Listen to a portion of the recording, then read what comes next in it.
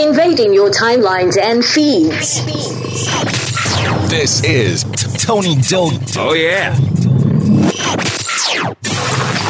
On this day in history. With Tony Doe. On this day in 1956, the Prince of Monaco, Rainier III, married Hollywood star Grace Kelly. The wedding was broadcast around the world. Today in music history. With Tony Doe. On this day in music, April 18, 2004, R&B singer Iman's debut single, F It, I Don't Want You Back, started a 4-week run at number 1 on the UK singles charts. The song earned a listing on the Guinness World Records for the most expletives in the number 1 song with 33. Say, hey!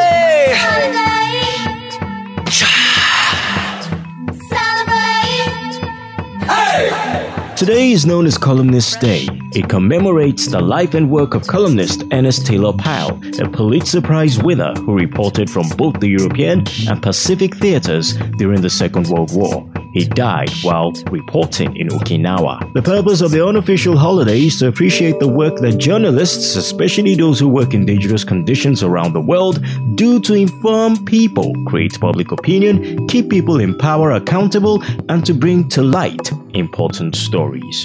To celebrate Columnist Day, learn more about the history of newspapers and journalism. Did you know that Swedish newspaper, the Ordinary Post Tidenda, is the oldest newspaper in the world, still being published? Yes, the newspaper was first published in 1645. Its print version was stopped in 2007, and since then, the newspaper has been online only. Invading your timelines and feeds. This is Tony Doe. Oh, yeah.